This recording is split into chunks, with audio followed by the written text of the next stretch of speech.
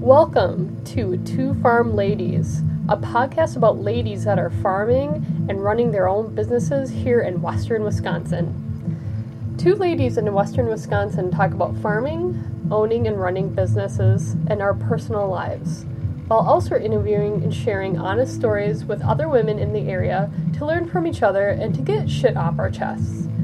Your hosts are Katie, owner of LTD Farm, duck egg farmer, writer, and artist extraordinaire, and Erin, owner of EB Ranch, steward to the critically endangered San Clemente Island goat, as well as running a goat milk soap business.